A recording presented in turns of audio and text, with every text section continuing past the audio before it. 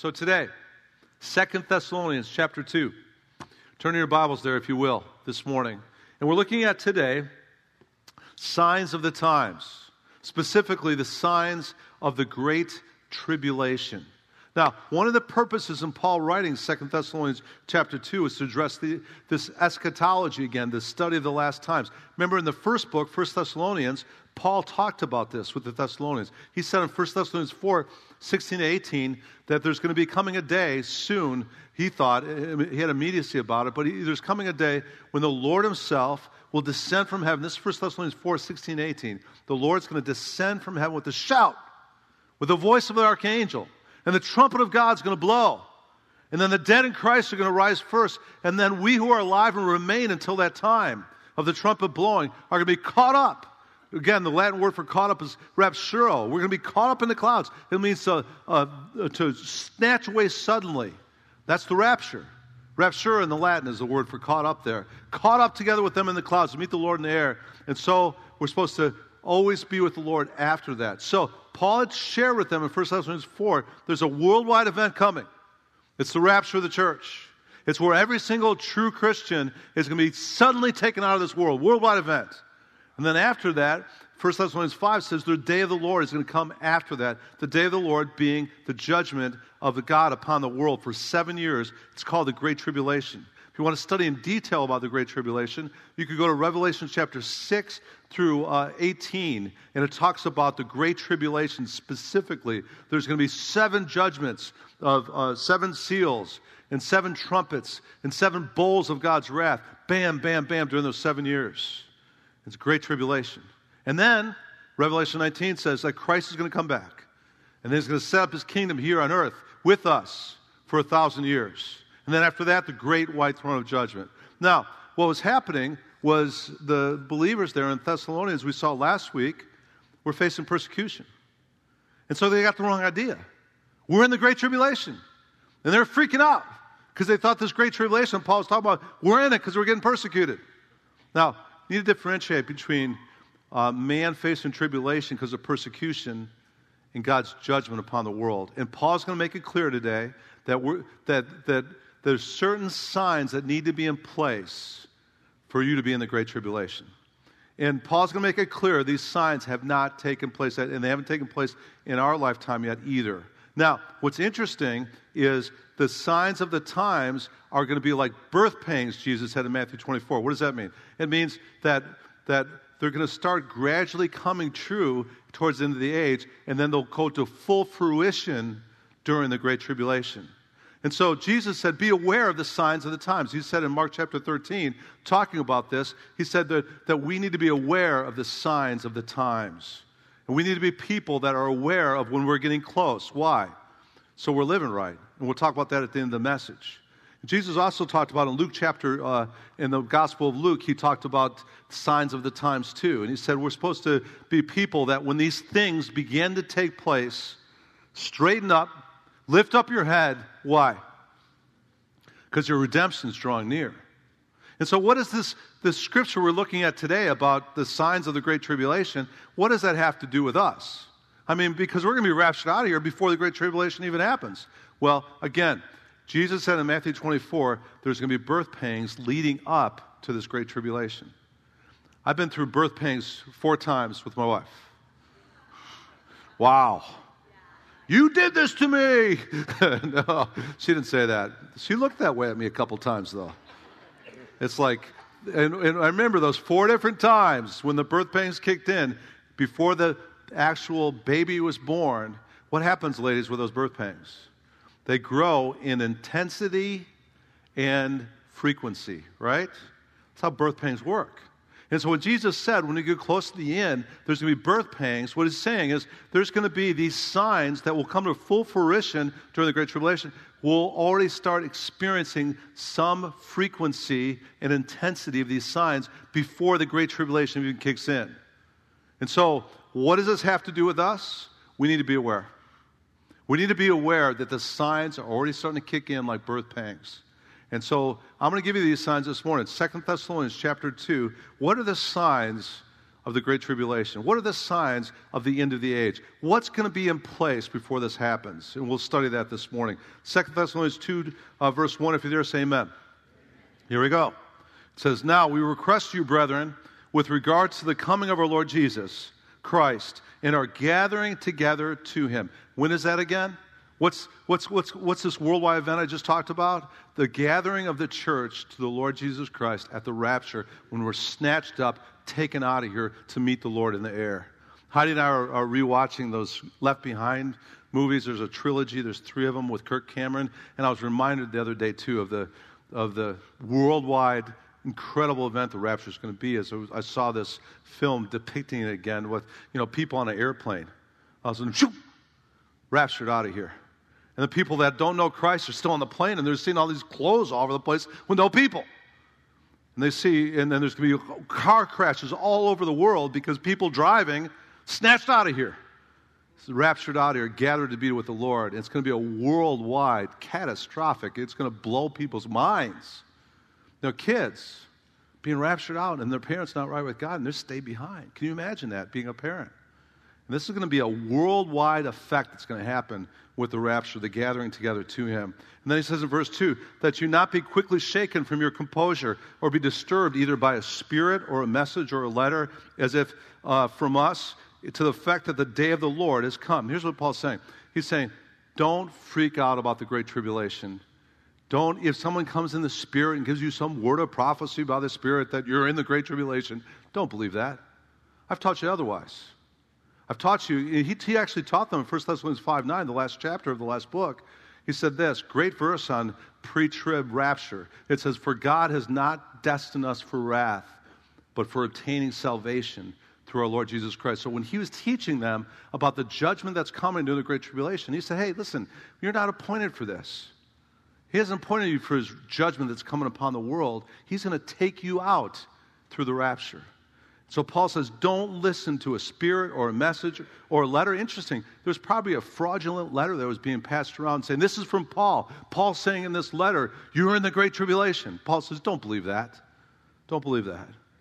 And then he says in verse 3, let no one in any way deceive you, for it will not come, the Great Tribulation will not come until the apostasy comes first. What's that saying?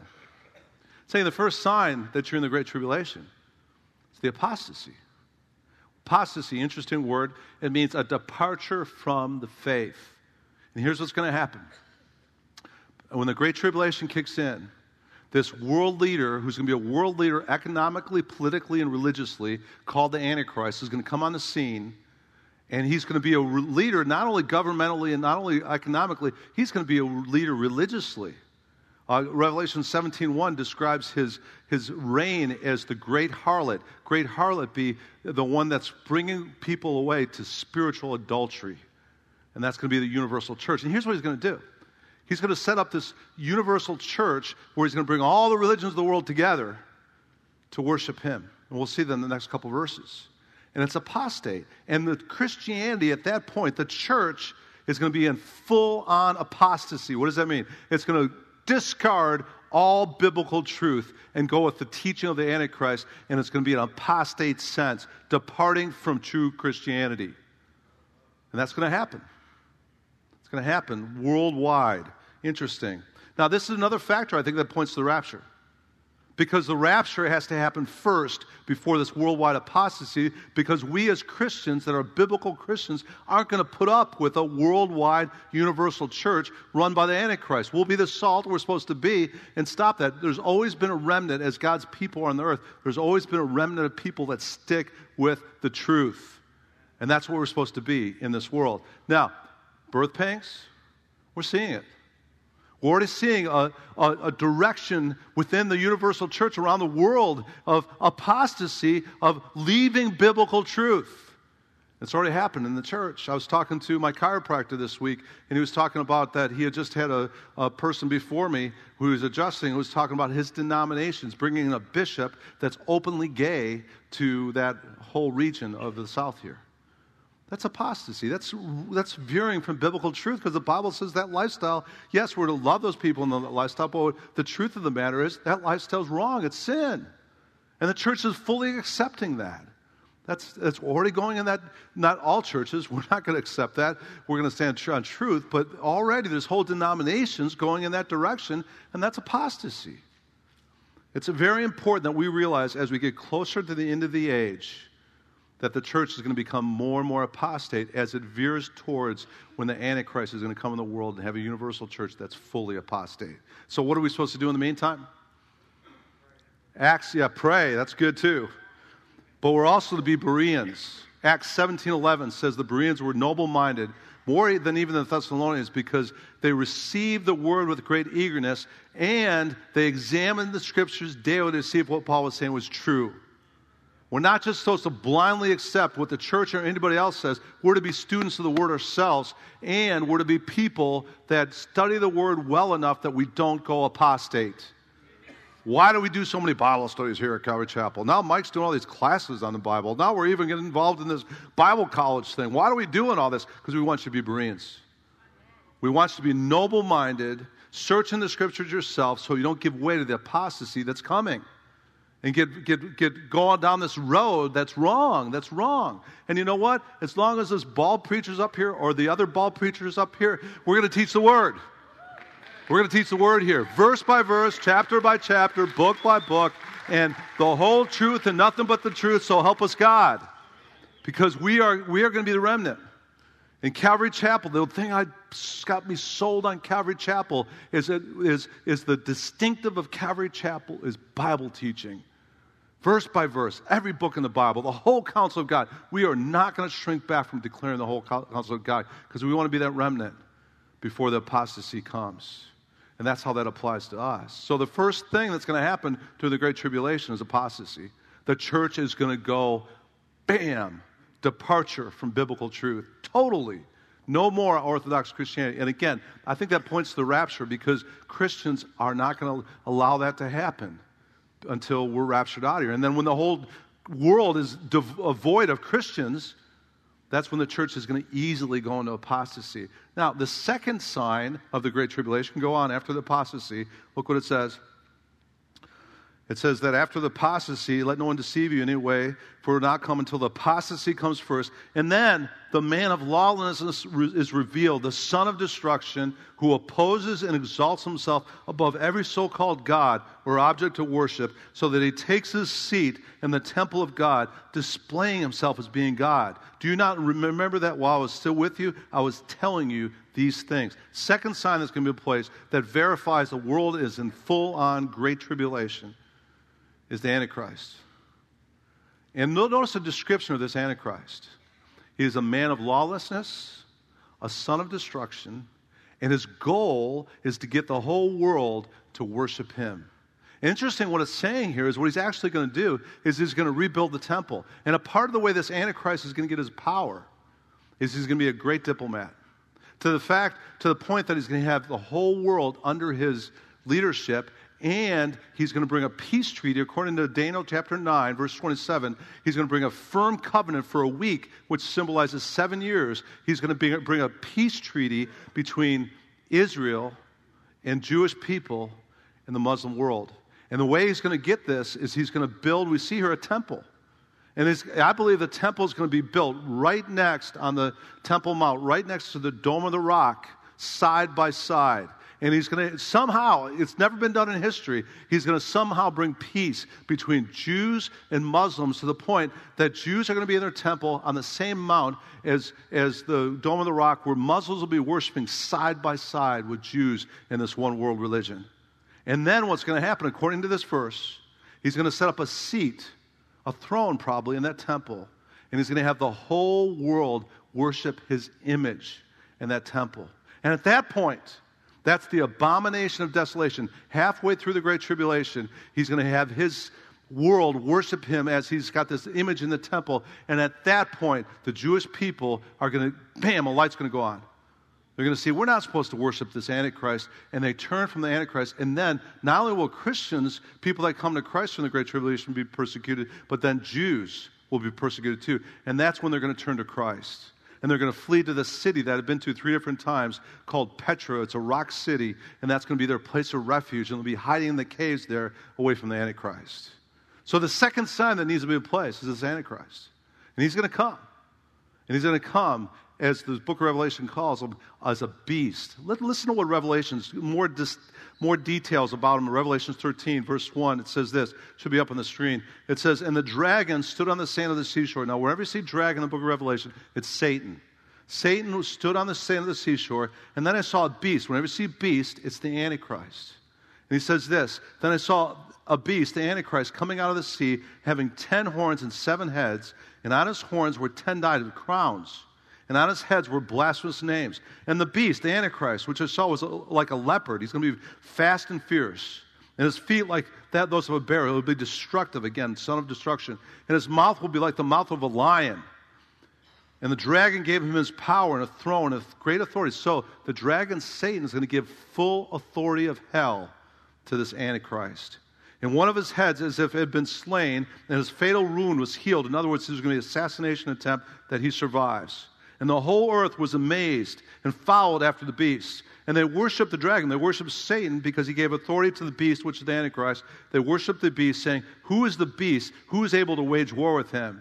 And there was given to this Antichrist a mouth, notice, speaking arrogant words and blasphemies, and his authority to act was for 42 months, was given for 3.5 years. He'll have full world dominion.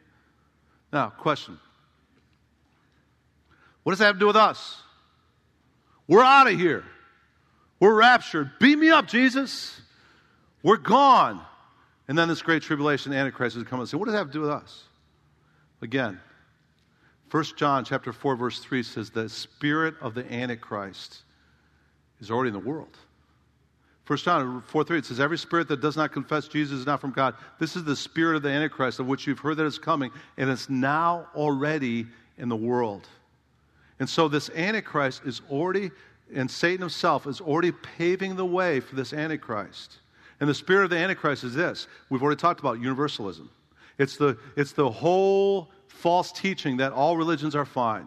All religions are fine. Buddhism, Hinduism, Muslims, Jews, Christians, we should all be under one tent. All the roads lead to the same God. Is that true? Jesus said, I'm the way, the truth, and the life. No man comes to the Father except through me. There's only one, Peter said there's only one name under heaven by which man must be saved, and that name is Jesus Christ. And so we as Christians in these last days, as we get more and more of the spirit of the Antichrist and the universalism, we need to be taking stances that Jesus is the only way. We don't need to give in to the political correctness around us that we're going to tolerate all things saying everything's fine, because not everything's fine. Jesus said, if it's possible, Father, let this cup pass from me, which is the cross, but not my will be done, your will be done. And the Father said to Jesus clearly, there's no other way. You need to go to the cross because you're the only way. And that's why the cross was a necessity, because Jesus' death on the cross is the only way we can be forgiven, and our sins need to be sacrificed for it through his death. And we need to stick with that because the spirit of the Antichrist is already in the world, which is universalism. Let's bring everything under the same tent, one world religion. And so we need to take stances. We need to take strong stances that this is what we believe. Because the spirit of the Antichrist, it's already in the world. Remember when Heidi and I, several years ago, we went to Michigan to visit her sister. We were on a Midwest tour of going to Iowa, seeing her family, then we went to Michigan. And I just read a book by a pastor of probably the fastest growing church in America at the time, and one of the largest churches in America. And it was a book called Velvet Elvis. And I already kind of was like this. My spirit was going, some of the things he was writing, because he had a whole section in this book about, is it really important for us to believe in the virgin birth? Yeah, because that points to the deity of Christ, having God the Father being his conceiving with Mary. Yeah, virgin birth is important. Then he's questioning things like, is it really important for the church to, is it really important for the church to really take a stance against abortion or homosexuality? Is that really important? A whole chapter on that. I'm going, whoa, this guy, he's got one of the fastest growing, largest churches in America. And so when we were in Grand Rapids, Michigan, where her sister lives, the church is right in that town. So I said, well, I'm going to go by and check this guy's church out. And it was during the week, so the pastor wasn't there, but one of his staff persons was there. They gave us a tour of the church, and it's huge. They bought a whole mall. In the sanctuary, you could see like 5,000 plus people, and the stage was right in the middle of the sanctuary, so it was just surrounded by like 5,000 chairs. I'm going, wow. But then I was thinking, He's got one of the largest churches, one of the fastest growing churches in America, but he's not teaching the truth. And then shortly after that, just within a few years, he wrote a whole other book. And he went from questioning the virgin birth, questioning whether we should take stances against this or that, and the whole other book. This was a total book of heresy because he questioned the very existence of hell. And he made it sound throughout the book implication that the only hell there really is here on earth, and that when we die, all people will be fine because God's love will win. That's the name of the book. Love wins. It's heresy. He ended up getting run out of the church and stuff, but I was thinking, that's the spirit of the Antichrist. It's already infiltrating in the church, where churches, some of the fastest growing, some of these huge churches, they're getting people to come through the door because they're not teaching the truth. And there's a spirit there. There's a spirit that's of the Antichrist. Universalism, be very careful with that. Let's fend against that by taking stances that says Jesus is the only way, because that's what the Bible says. Stick with the Word of God in that. And then the third sign, after we've seen the first sign being, apostasy, the second sign being the Antichrist, this man of lawlessness, son of destruction. The third sign, going with our scripture, go back. It says this, and you know what restrains him now, so that in his time he will be revealed. For the mystery of lawlessness is already at work. Only he who now restrains him will do so, and he's taken out of the way. Here's the third sign of the Great Tribulation. The restraining power that's in the world today to restrain the Antichrist from getting full force and leadership and dominion of the world will be gone. Now, what is that restrainer? I agree. I think it's the Holy Spirit working in Christians in the Church of Jesus Christ, working in them and through them. And when the church is raptured, again, it points to the rapture. When the church is raptured, the restraining influence of the church and the power of the Holy Spirit working in the church and in Christians and through the church is gone. And so he'll have full freedom to not only be politically and economically a leader of the world, but religiously the leader of the world too. The restrainer will be gone. And the restrainer is, again, the Holy Spirit working in and through us as the Church of Jesus Christ. Interesting. And that's what we're supposed to be doing, church, by the way. We're supposed to be the salt and light of the earth. Listen to what Jesus said, that Matthew 5:14-16. This is the theme of our men's conference again. It says, church, you are the light of the world. A city set on a hill cannot be hidden, nor does anyone light a lamp and put it under a basket, but on the lampstand, and it gives light to all who are in the house. Let your light shine before men in such a way that they may see your good works, and they too may glorify your Father in heaven. That's our job. There's darkness, and it's getting darker. As we get closer to this Antichrist, as we get closer to the Great Tribulation, listen, Jesus said it's going to get darker. He said lawlessness is going to increase, and people's love is even going to grow colder. Have we seen that in our generation? I mean, when I was a kid, it was getting in fights at recess was the big thing at school. Now people are bringing guns and shooting people. It's crazy. Lawlessness is increasing. And as lawlessness is increasing, it says we're supposed to be the light of the world. And before this, he also said Jesus said we're supposed to be the salt of the earth. And if the salt loses its saltiness, what good is it? Now, salt in that culture is different than salt in our culture. What do we primarily use salt for in our culture? Flavor, right? In that culture of the first century, salt primarily was used not for flavor, but a preservative. A preservative, they'd put the salt in the meat because they didn't have refrigeration, and the salt in the meat would keep the meat from getting rotten.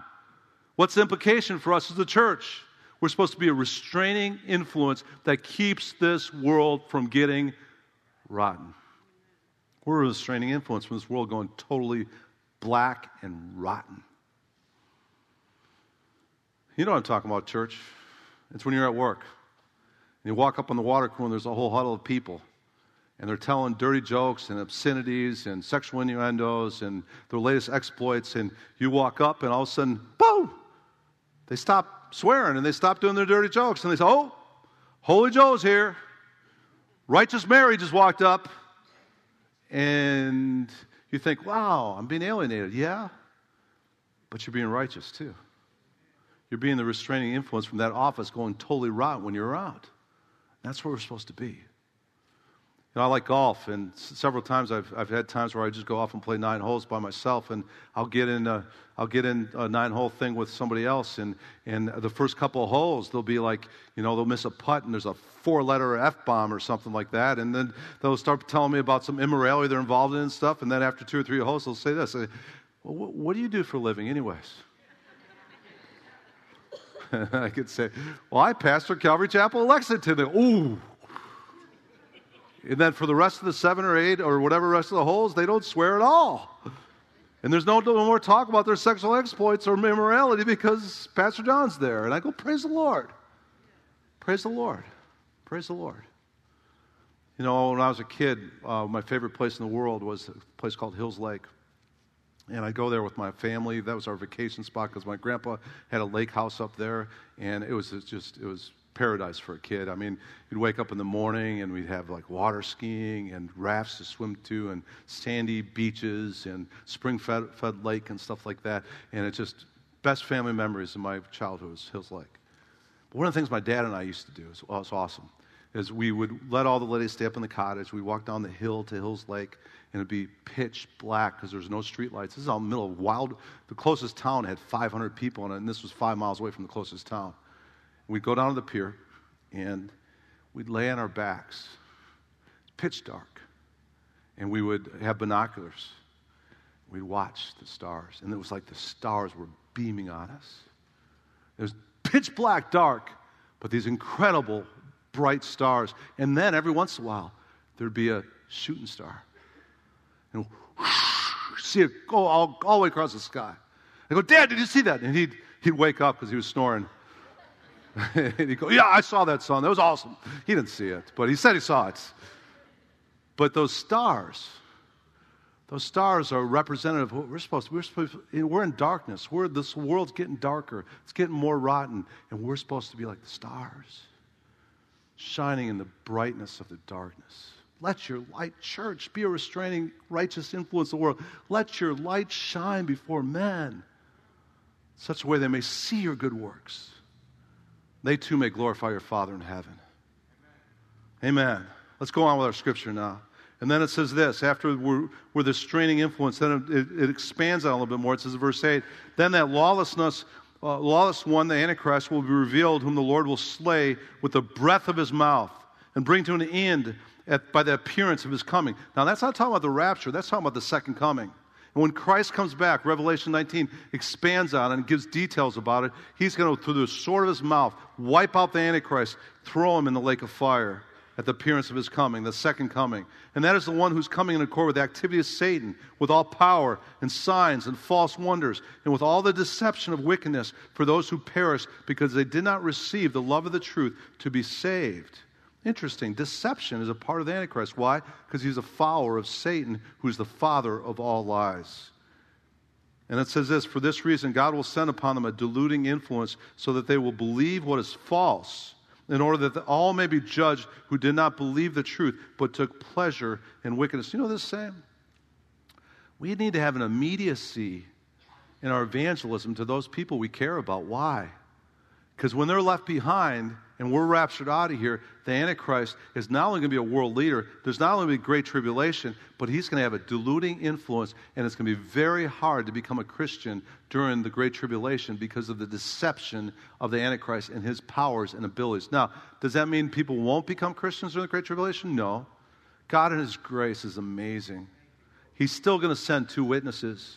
With probably Moses and Elijah come back in human form, and they're going to be preaching worldwide. He's still going to have 144,000 Jewish evangelists that are going to be protected by him, going to the ends of the earth with the gospel. He's even going to send an angel with an everlasting gospel to every tribe and every nation, because God's a God of grace.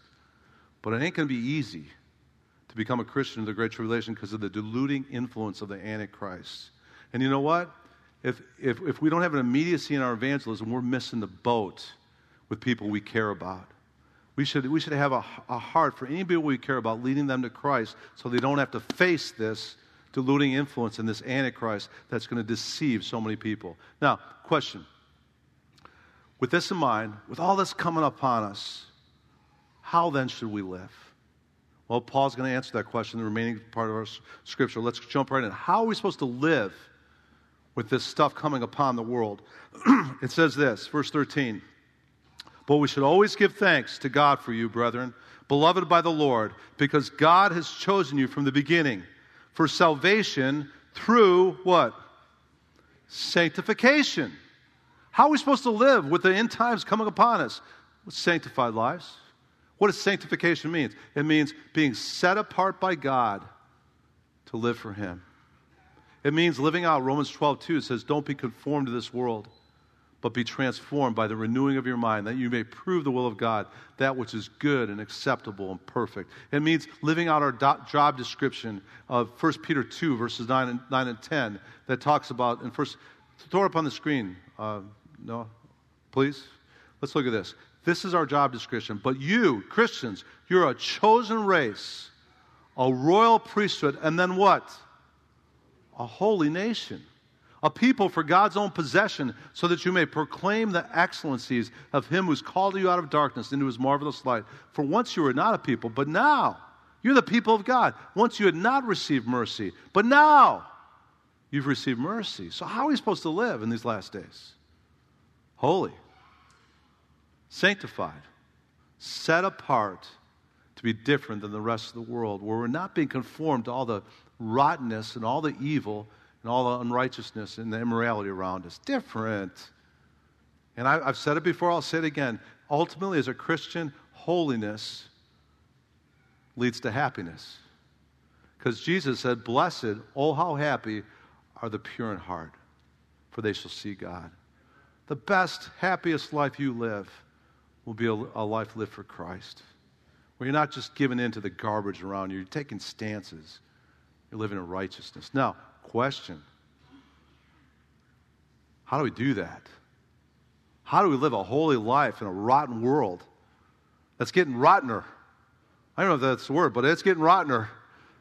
Isn't it?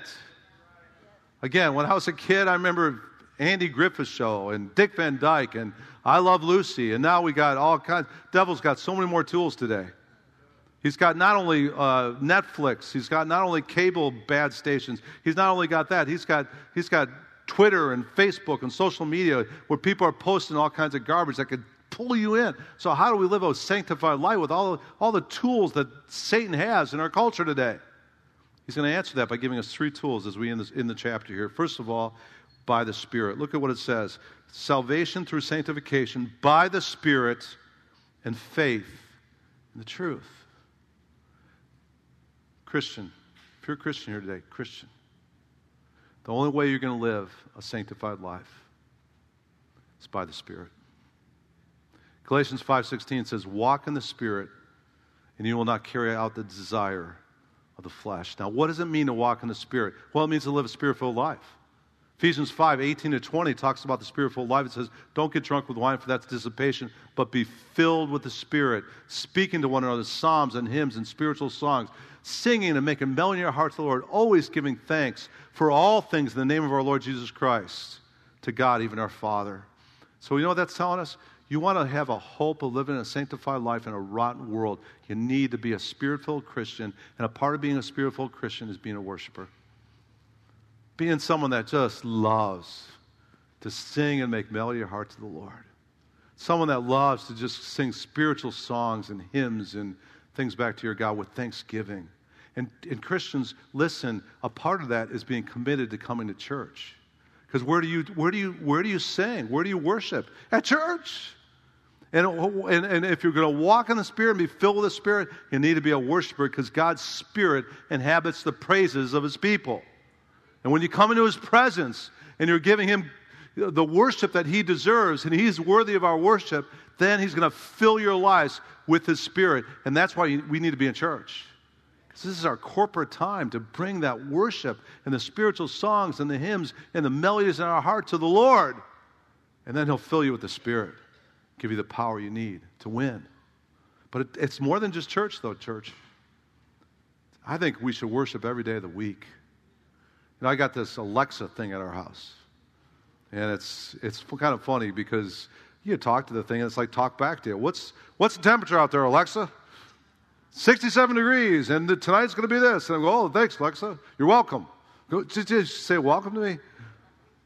But one of the things I like about Alexa is, and I had some U-turn guys over some of the leadership over last night. We watched the Clemson route, and they know when they come to my house, as soon as they come, I say, Alexa, turn on Phil Wickham.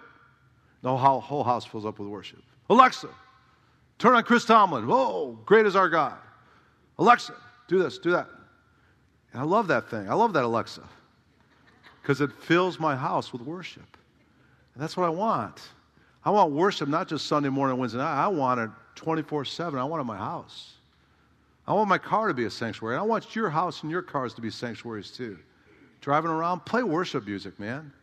It'll equip you by the power of the Holy Spirit to live a sanctified life. There's power in being worshipers. And we can't do this thing of sanctification, living righteous in an ungodly, rotten world without the power of the Spirit. Amen? And then it goes on, after it says the Spirit, you're sanctified by the Spirit and faith in the truth. Verse 14, it was for this He called you through our gospel, that you may give the glory of our Lord Jesus Christ. Hey, the second tool God gives us after the power of the Spirit, which we receive through being worshipers, the second tool for sanctification, living righteous in an unrighteous world, is this: glory. God's glory. The Greek word there is doxa. It means His sacredness. It means His greatness. It means it can literally be translated weightiness. And here's what happens. As we, according to 2 Corinthians 3:18, as we behold His face, we spend time in His presence, His glory then falls on us and changes us from glory to glory into His image. How do you get that? How do you get that glory? I like glory too. I love God's glory because it changes me. How do I get God's glory in my life? Prayer. Spending time in His presence, praying. And as I spend time in His presence, I behold His face. And then as I behold His face, the glory comes down. And it changes me to be more like Christ, to live that sanctified life. That's why I think every single believer in Jesus Christ should have a daily quiet time where you begin your day in the Word, but also begin your day in beholding His face in prayer. Because Jesus said, I'm the vine, you are the branches. If any man abides in me, I will abide in him, and he will produce much fruit. But apart from me, Jesus said, you can do nothing. That's nada. You got no power on your own. But as you abide in Him and you behold His face, the glory comes down. The power comes down. And Jesus said, you can do all things through Christ who gives you strength. My favorite room in my house, in fact, if you've heard me say this before, my favorite room in my house is our reading room. It's a special place to me. It's a sanctified place because Heidi and I start our day, we end our day, every day in the reading room. And there's no TV in there. There's no computers in there. There's just glass that looks out on God's creation and two really comfortable recliners. And we start our day and end our day with our Bibles and our recliners. And we pray. And I need that.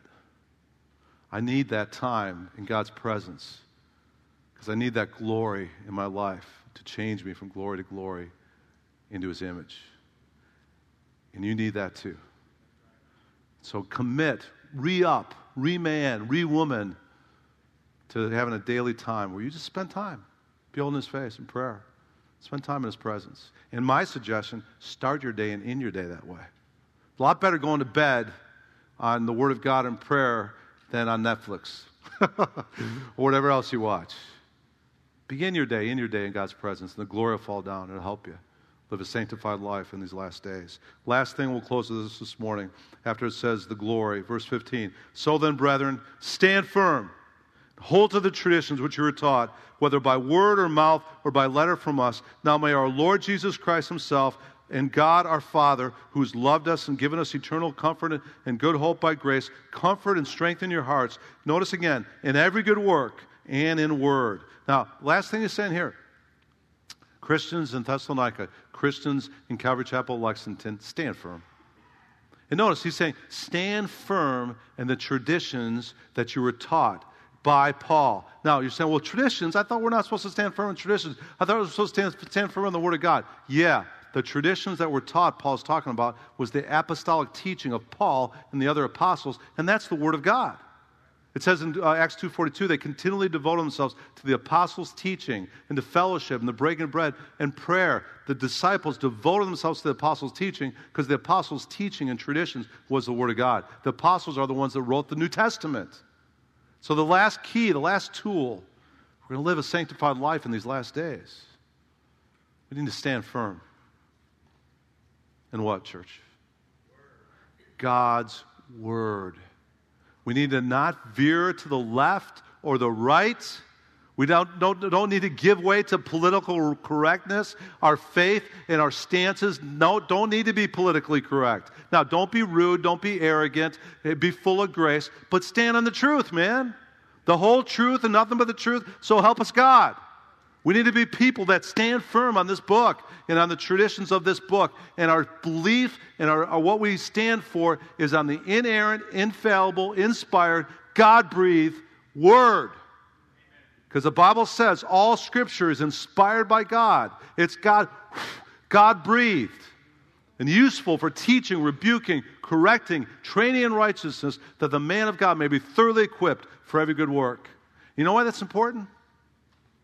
Because not only is the spirit of the Antichrist in the world today, but we're seeing people fall off the path that are Christian leaders left and right in our culture today. I just read in the last couple of weeks about the guy that wrote this Christian best-selling book that's called, something to do with kissing, dating, goodbye. And a whole generation of Christian parents read this book and took the scripture they wrote in this book as a parenting guide and stuff. And he's come out now in the last few weeks, and he's basically said, I'm divorcing my wife. And not only that, I'm not a Christian anymore, and I don't believe anything that I wrote in previous books. And I felt like write him a letter and say, well, why don't you give back all that money you made on that Christian book to the Church of Jesus Christ? But he's just totally off the path. He says, I'm not even a believer anymore. That's wrong. We got to stand firm, church. Christians, we need to stand firm on the Word of God that's been taught to us. And stand firm on that. I want to be like the Apostle Paul, who at the end of his life, he said this, 2 Timothy 4:7, I've fought the good fight. I've what? Finished the course. I've what?